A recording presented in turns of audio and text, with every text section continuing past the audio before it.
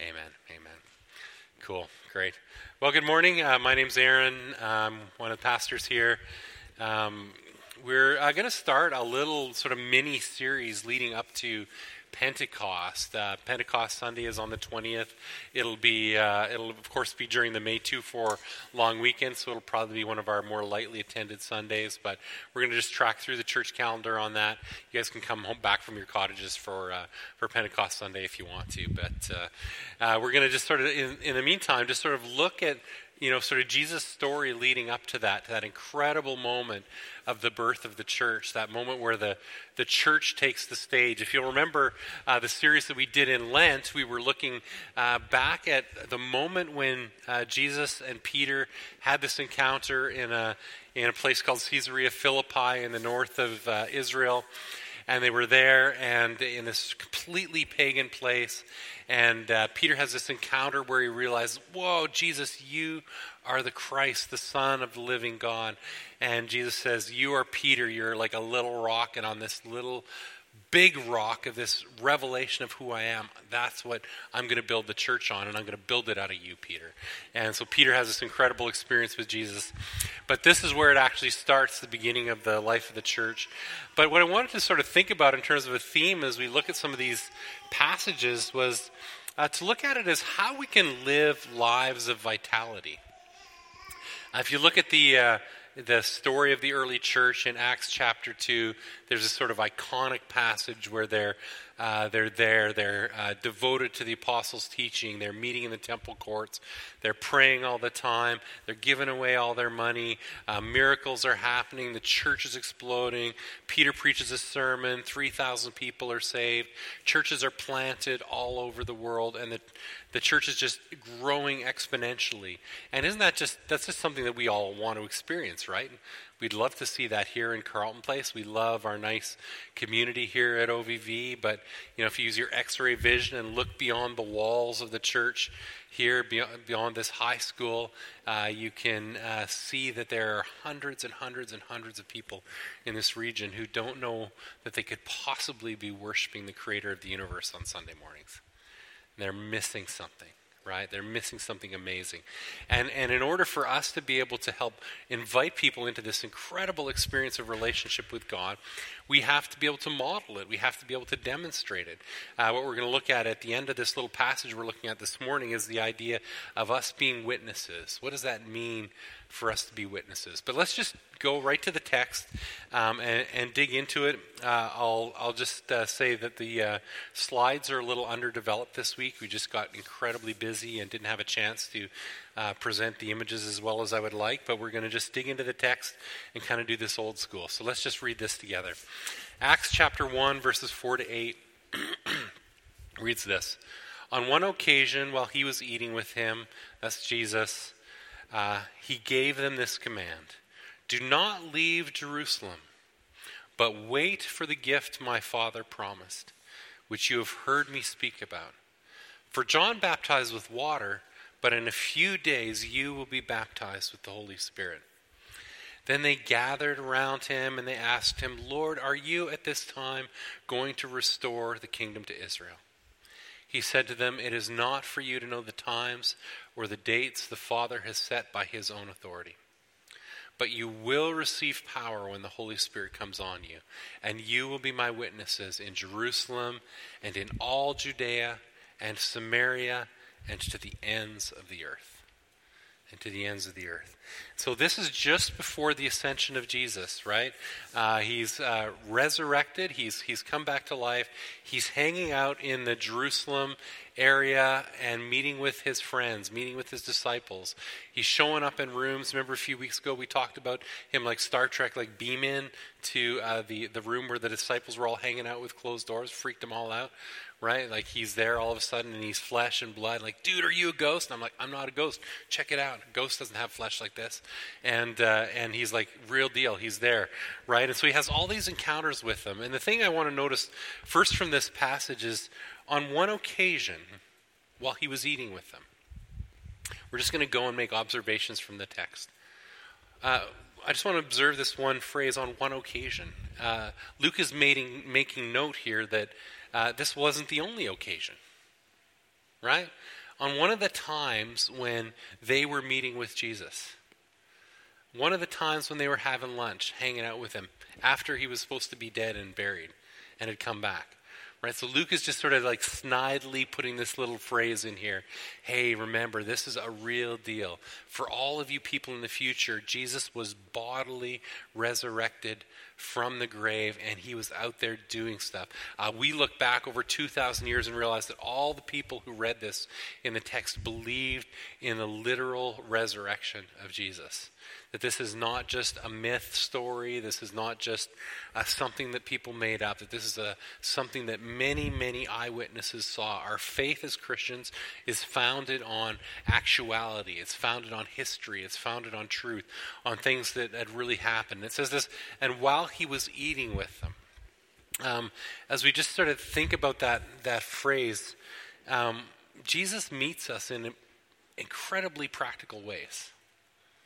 And in incredibly practical places, doesn't he? He meets us here on Sunday morning, right, where we're gathered to worship. This is what, in that phrase in Caesarea Philippi, where Jesus is talking with Peter, he said, this is the church, the ecclesia, that's the Greek word for church, which means a gathering of people who are called out from their homes to gather together, to be in one place, to hear the story of God told. The word ecclesia would have been used to describe a situation where a governor or ruler would have come into a town and wanted to make an announcement to the whole town. So he would have called an ecclesia, he would have called a church, and everybody would come to the center of the town to have church. Have ecclesia, that's the word that's used for church. And they would gather to hear something together from the leadership of Rome or from the leadership of Israel. So this church is a gathering of people to come together and hear something. That's what identifies the church. Everybody coming out of their home to hear. But Jesus also was there, and he was going into their homes. He was going into places and having meals with them and having encounters with them. And I just think that there's an amazing thing that happens that's sacred when we gather together in homes and just do time together. So as much as we value this gathering, we also value our home churches. We value what happens unscheduled just by doing life and doing community together. As we open our homes last night, we had some friends together, and we had them over for dinner at 6, and it didn't go well. Dinner was ready at about 11:30 or 10:30? 10:30. I had some meat in the smoker. I love taking meat and putting it in the smoker and letting it cook in there low and slow, 225 degrees for 12 pounds of pork butt just roasting in there in the smoke. Anybody's mouth watering yet? It's a good thing. We're doing community, doing life together. And there's this thing in smoking, when you're smoking a big chunk of meat, that's called the stall. And what happens is when your chunk of meat gets in there, the heat that's going into the meat reaches equilibrium with the cooling effect of the evaporation on the meat. So it will stay there at 150 degrees for as long as it wants until it dries out a bit and the temperature starts rising again. So I put the meat in there at 8 in the morning. No, actually it was more closer to 7 in the morning. By 1 o'clock it had reached 150 degrees internal temperature. It stayed at 150 degrees internal temperature till about 5. 5 hours of cook time, not moving at all. And then it had to cook from there up to the final temperature that we wanted. So we're sitting there. I'm so frustrated. I want to feed these guys at 6 o'clock. We had dessert at 8. Okay, we're hungry. Let's just eat the dessert now. Come on. And I'm getting frustrated. And St. Catherine, that'd be St. Kathy Moore Crispin, as I'm getting frustrated and wound up the whole time, she's like, hey, it's just part of the journey. We're just on the journey together. We're having fun. Everybody's okay. And I get all stressed out. Why is the meat not cooking? I'm looking obsessively at my digital thermometer. I really want something practical to happen. I really want something to go down. I want this meat to cook. I'm praying, maybe it could go faster. Like, maybe we can make this meat go faster. And prayer doesn't work on meat. It really doesn't work. I mean, we want to see that kind of miracle, but it's not working. Simon and I are stressing it a little bit. He's developing a formula. He's an engineer. Developing a formula so that we can calculate the finish time of the meat, collecting data points on the temperature every so. And it's like, this has got to be like an exponential curve. This can't be a linear thing. But it's just tracking up. All you science geeks are getting this, but it's like, it's going slow. We calculated it was going to be done by what, 1 o'clock or something like that in the morning? Yeah. So, it just was going to be a late supper. But you know what? In those moments of like me being frustrated and wanting something to happen, that wanting my program to happen, but everything is stalled out. It's in those moments of the stall when Jesus meets us. Right? He just came and ate with his disciples. Like, he didn't put on a meeting. He didn't put on a show. He didn't preach. He didn't do anything. He just came to hang with his disciples and eat a meal with them. And we just got to see that as a community as something that is rich and has value, and that Jesus can be present in. That's why we do this coffee time. That's why we do home churches. Just look for Jesus in the moments of the stall, not just these amazing moments that we have on Sunday morning. So he was eating with them, and he gave them this command: do not leave Jerusalem, but wait for the gift that my Father has promised, which you've heard me speak about. Do not leave Jerusalem. Just a thought on this idea of command. We talked last week about how Jesus, leads us as sons, not so much as slaves, right? But aren't there things also in life that are things that are commands that he gives us? How do we understand that sense of Jesus' command, that sense that Jesus orders us to do things, that sense that Jesus has ways that we ought to live, and at the same time be people who are in partnership with him in terms of deciding the outcome of our life? Best illustration to understand that is a car. How many of you, drive cars? How many of you maintain your cars? How many of you just love popping the hood, getting in there, changing the oil? Yeah, that's kind of good stuff. There's some rules about cars that are commands that we're given. Don't let your car run out of oil. Right? It ceases to be a car at that point, right? Don't let your car run out of gas. It ceases to be a useful thing. Well, you could sleep in it, I guess. Right? Don't let your car run out of gas. Put your seatbelt on. There's things that are commands that Jesus gives us. Don't eat meat sacrificed to idols. We see that later on in the book of Acts. Read your Bible. Get to know me. There's things that are just foundational things that are part of Christianity, that are part of us. But then Jesus says, okay, you've got your oil in the car, you've got the gas in the tank, you've got your seatbelt on. Now, let's decide together where we're going to drive. That's really what the Christian life is like, is we separate out these things that are commands that we're supposed to do and follow as orders, as life to us, things that make our lives work. And then there are ways in which we have faculties that God's given us to make decisions and to follow and to do these things. So he commands them. He says, hey, this is something that you need to do. Go wait in Jerusalem. Hang out in Jerusalem. Wait for the gift my Father has promised, which you've heard me speak about. And of course, he's talking about the Holy Spirit. He explains it here. For John baptized with water, but in a few days you'll be baptized with the Holy Spirit. We're looking ahead to Pentecost Sunday, where we celebrate that moment where the church was immersed in the Holy Spirit. What did John's baptism with water mean? People had made a decision to change their lives. They'd made a decision to turn around, to repent, to go a different way, identify with righteousness, and no longer identify with sin. But in being baptized in the Holy Spirit, it's a similar deal where we choose no longer to be identified with our individualistic powerlessness, trying on our own to somehow get to God. When we're baptized in the Holy Spirit, we're immersed in the Spirit, and we are, from that point, turning away from our powerless, lonely existence of trying to do life without God to a life that is empowered and filled with Him. And so that's what's going to happen in the book of Acts. These disciples are all there. They're trying to figure out, what are we going to do? Like, how do we do life? What do we do? Jesus is here. He's resurrected. How do we tell the story? What are we supposed to do? What does this mean to us? In fact, a little bit further on, just to bring it together, they're actually asking him really practically, okay, so the Holy Spirit's coming. We're going to be baptized in the Holy Spirit. They gather closer around him, and they finally are saying, like, Lord, are you at this time going to restore the kingdom to Israel?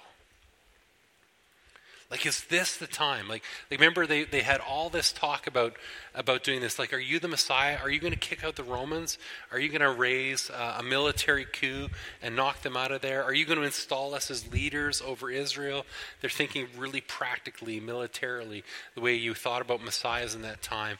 And Jesus is like, no, this is a different kind of kingdom, right? He's always teaching about his kingdom. And so they're like, okay, so is this the moment at which you're going to kick out the Romans? You're going to let Israel raise itself up as the leader of the nations. And hey, by the way, Jesus, do you think we could be like the leaders? That would be really, really cool if you could just set us up as supreme dictator for life, Peter, and supreme dictator for life, John, and we'll just work it out together and we'll figure this thing out, right? Who's going to be the greatest? And they're back to this whole swirl. And Jesus does this. It's so amazing. Instead of sort of wrestling down that idea and saying, no, this is not the kind of kingdom I'm talking about, he just says this. He's like, let's just let them just roast in some mystery for a little while. He says, well, it's not for you to know the times or the dates the Father set by his own authority.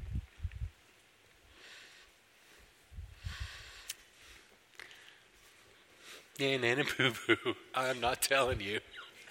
Right? Isn't Jesus a jerk sometimes? Don't quote me on that. But does it feel like he comes across as a jerk sometimes? Like, oh, come on, Jesus. Like, tell us what you want us to do. Like, let's kick out the Romans. Let's get the party on. Let's do it. He's like, boo boo. I'm not telling you.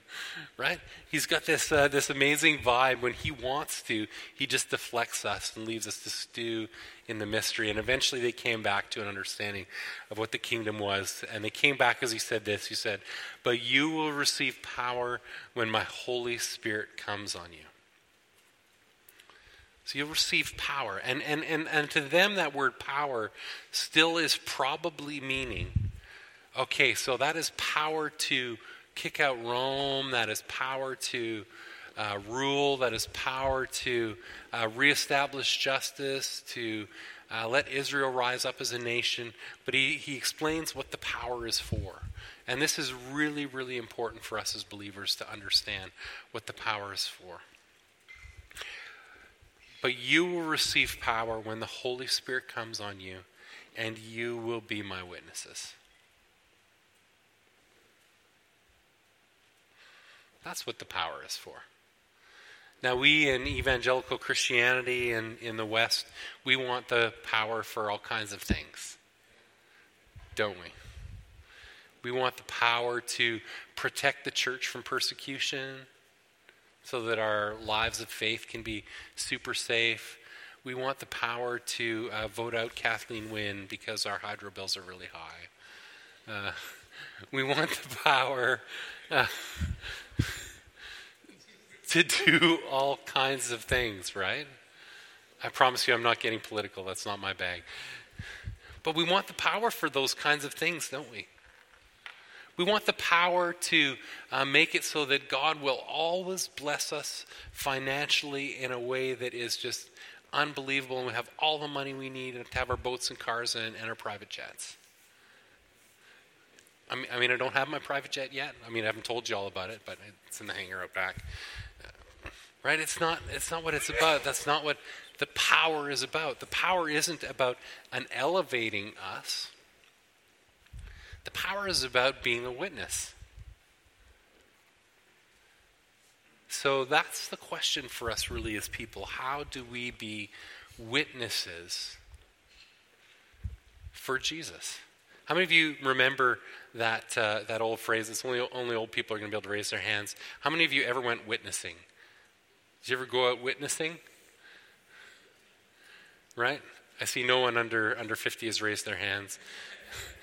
But that used to be a thing back in the day where we would go out witnessing. We would go out with tracts. I'm under 50 and I witnessed. But we would go out there with tracts. How many of you remember the Bridge to Life tract or the Four Spiritual Laws tract? And we would go, sometimes we would knock on people's doors. In my zeal, I'm like, I'm not going to just witness to anybody. I'm going to Parliament Hill. And I would go down to Parliament Hill and I would stalk around the hill sometimes and like try to tell people about Jesus. We had this worship thing, I don't know if you remember that, where we felt like God wants us to worship at the eternal flame. And we went to the eternal flame and I was standing on the eternal flame trying to sing songs on Parliament Hill and trying to get everybody to listen. And I preached the greatest outdoor sermon in all of humanity that nobody listened to at all. Because we as Canadians just do a complete like, don't look at the weird guy. Don't look at the weird guy. Right? Right? Totally nobody got it. And I still feel good that I was out there proclaiming the gospel, right? But you know what? Here's the deal. Like this whole bit about being witnesses. Just look at the language around that and pay attention to that for just a second. I will give you power and you will do some witnessing. You will witness on occasion to your people in the workplace. You will witness in this program. You will witness at your high school. You will go and do it. The word witness there is not a verb. It's a noun. You will be my witnesses. The power of God, the power of the Holy Spirit is intended to transform you and to make you into something that demonstrates the person of Jesus. To be something that when people see it, when people hear you, they hear about Jesus. It can be an activity. I believe in evangelism. I believe in outreach. I believe in all of those programs. They're good. But none of them work unless we exist. Our existence in the Holy Spirit is the existence of witnesses for Jesus. That is who you are, church. That is who you are. You are witnesses. I would say that most of the time I'm a pretty bad witness. But that's the goal. To be people when we are seen, when we interact with those in the workplace, when we interact with our friends at school, it is evident that they are talking to someone who is connected to Jesus and who can tell them about Jesus. Let's stand up.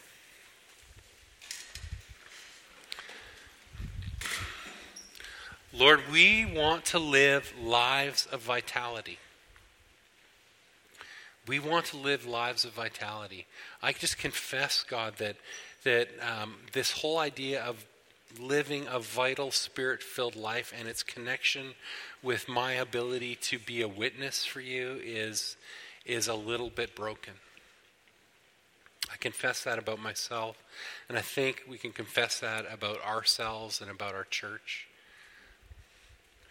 That we've got an ability to turn witnessing on and to do witnessing and to have conversations, but we want to be filled with your Holy Spirit in order that we might be witnesses, that might be who we are.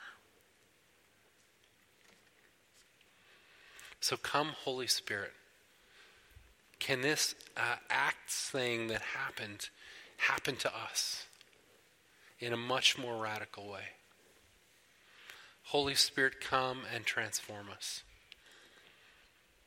Holy Spirit, come and fill us.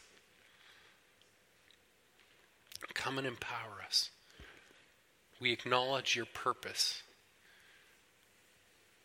That we as a church, when we're gathered, that we as a church, when we go out as individuals, are here to be a witness to you.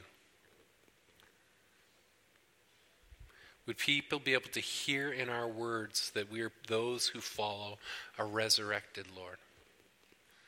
Would we be able to be observable as people who are forgiven and free? Our shame is gone.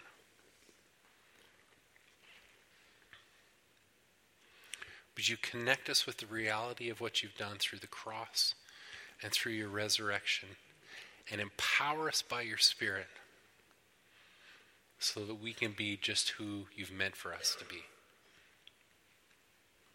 We barely know what that looks like, God.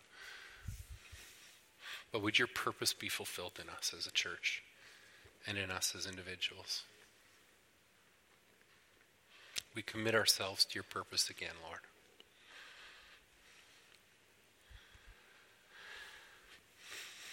Lord, for anyone here who's wrestling with the question of even if you are real, if you did die for their sin, if you did resurrect from the grave,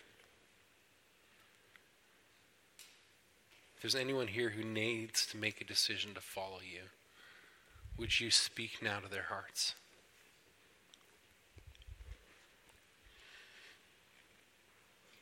And invite them into this journey with us.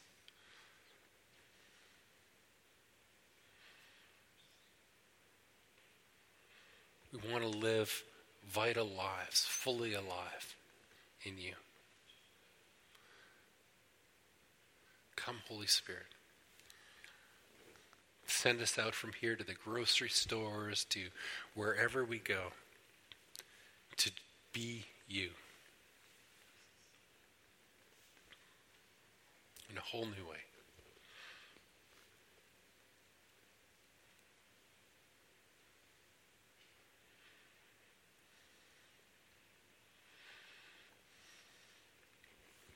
And just in the presence of the Spirit here, there might be some of us who just feel powerless to do that.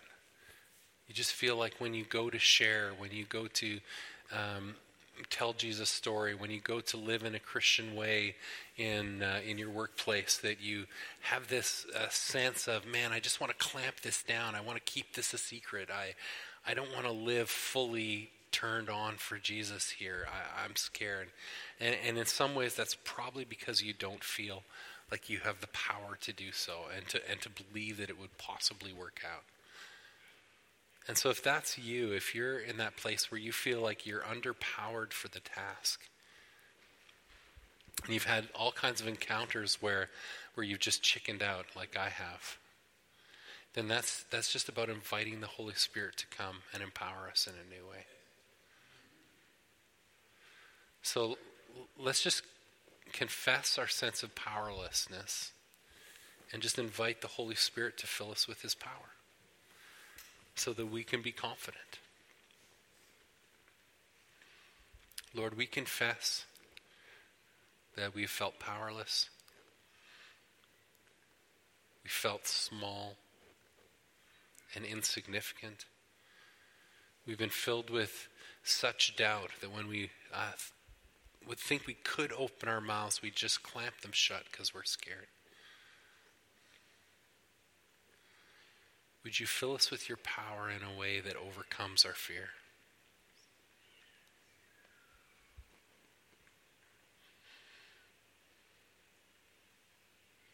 Holy Spirit, come.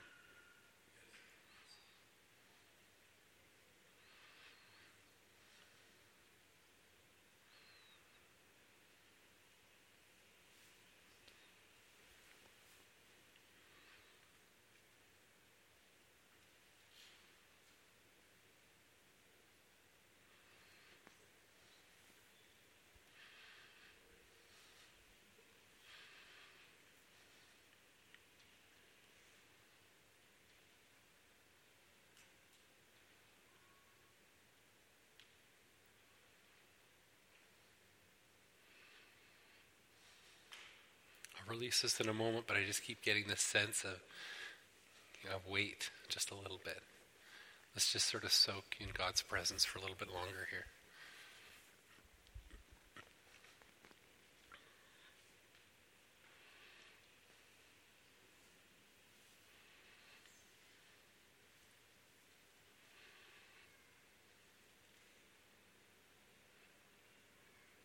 Break through our fears, Holy Spirit.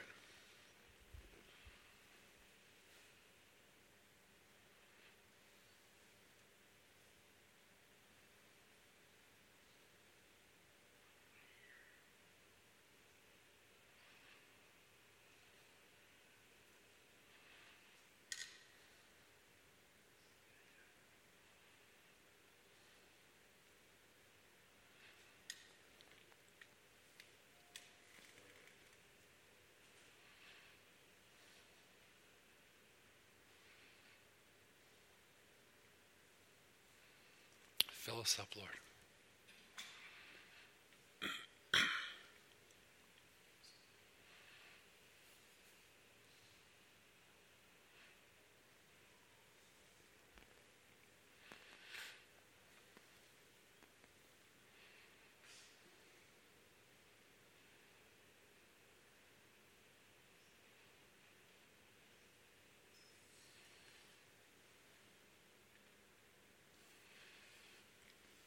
I want to end with us just singing that doxology together that we sung earlier.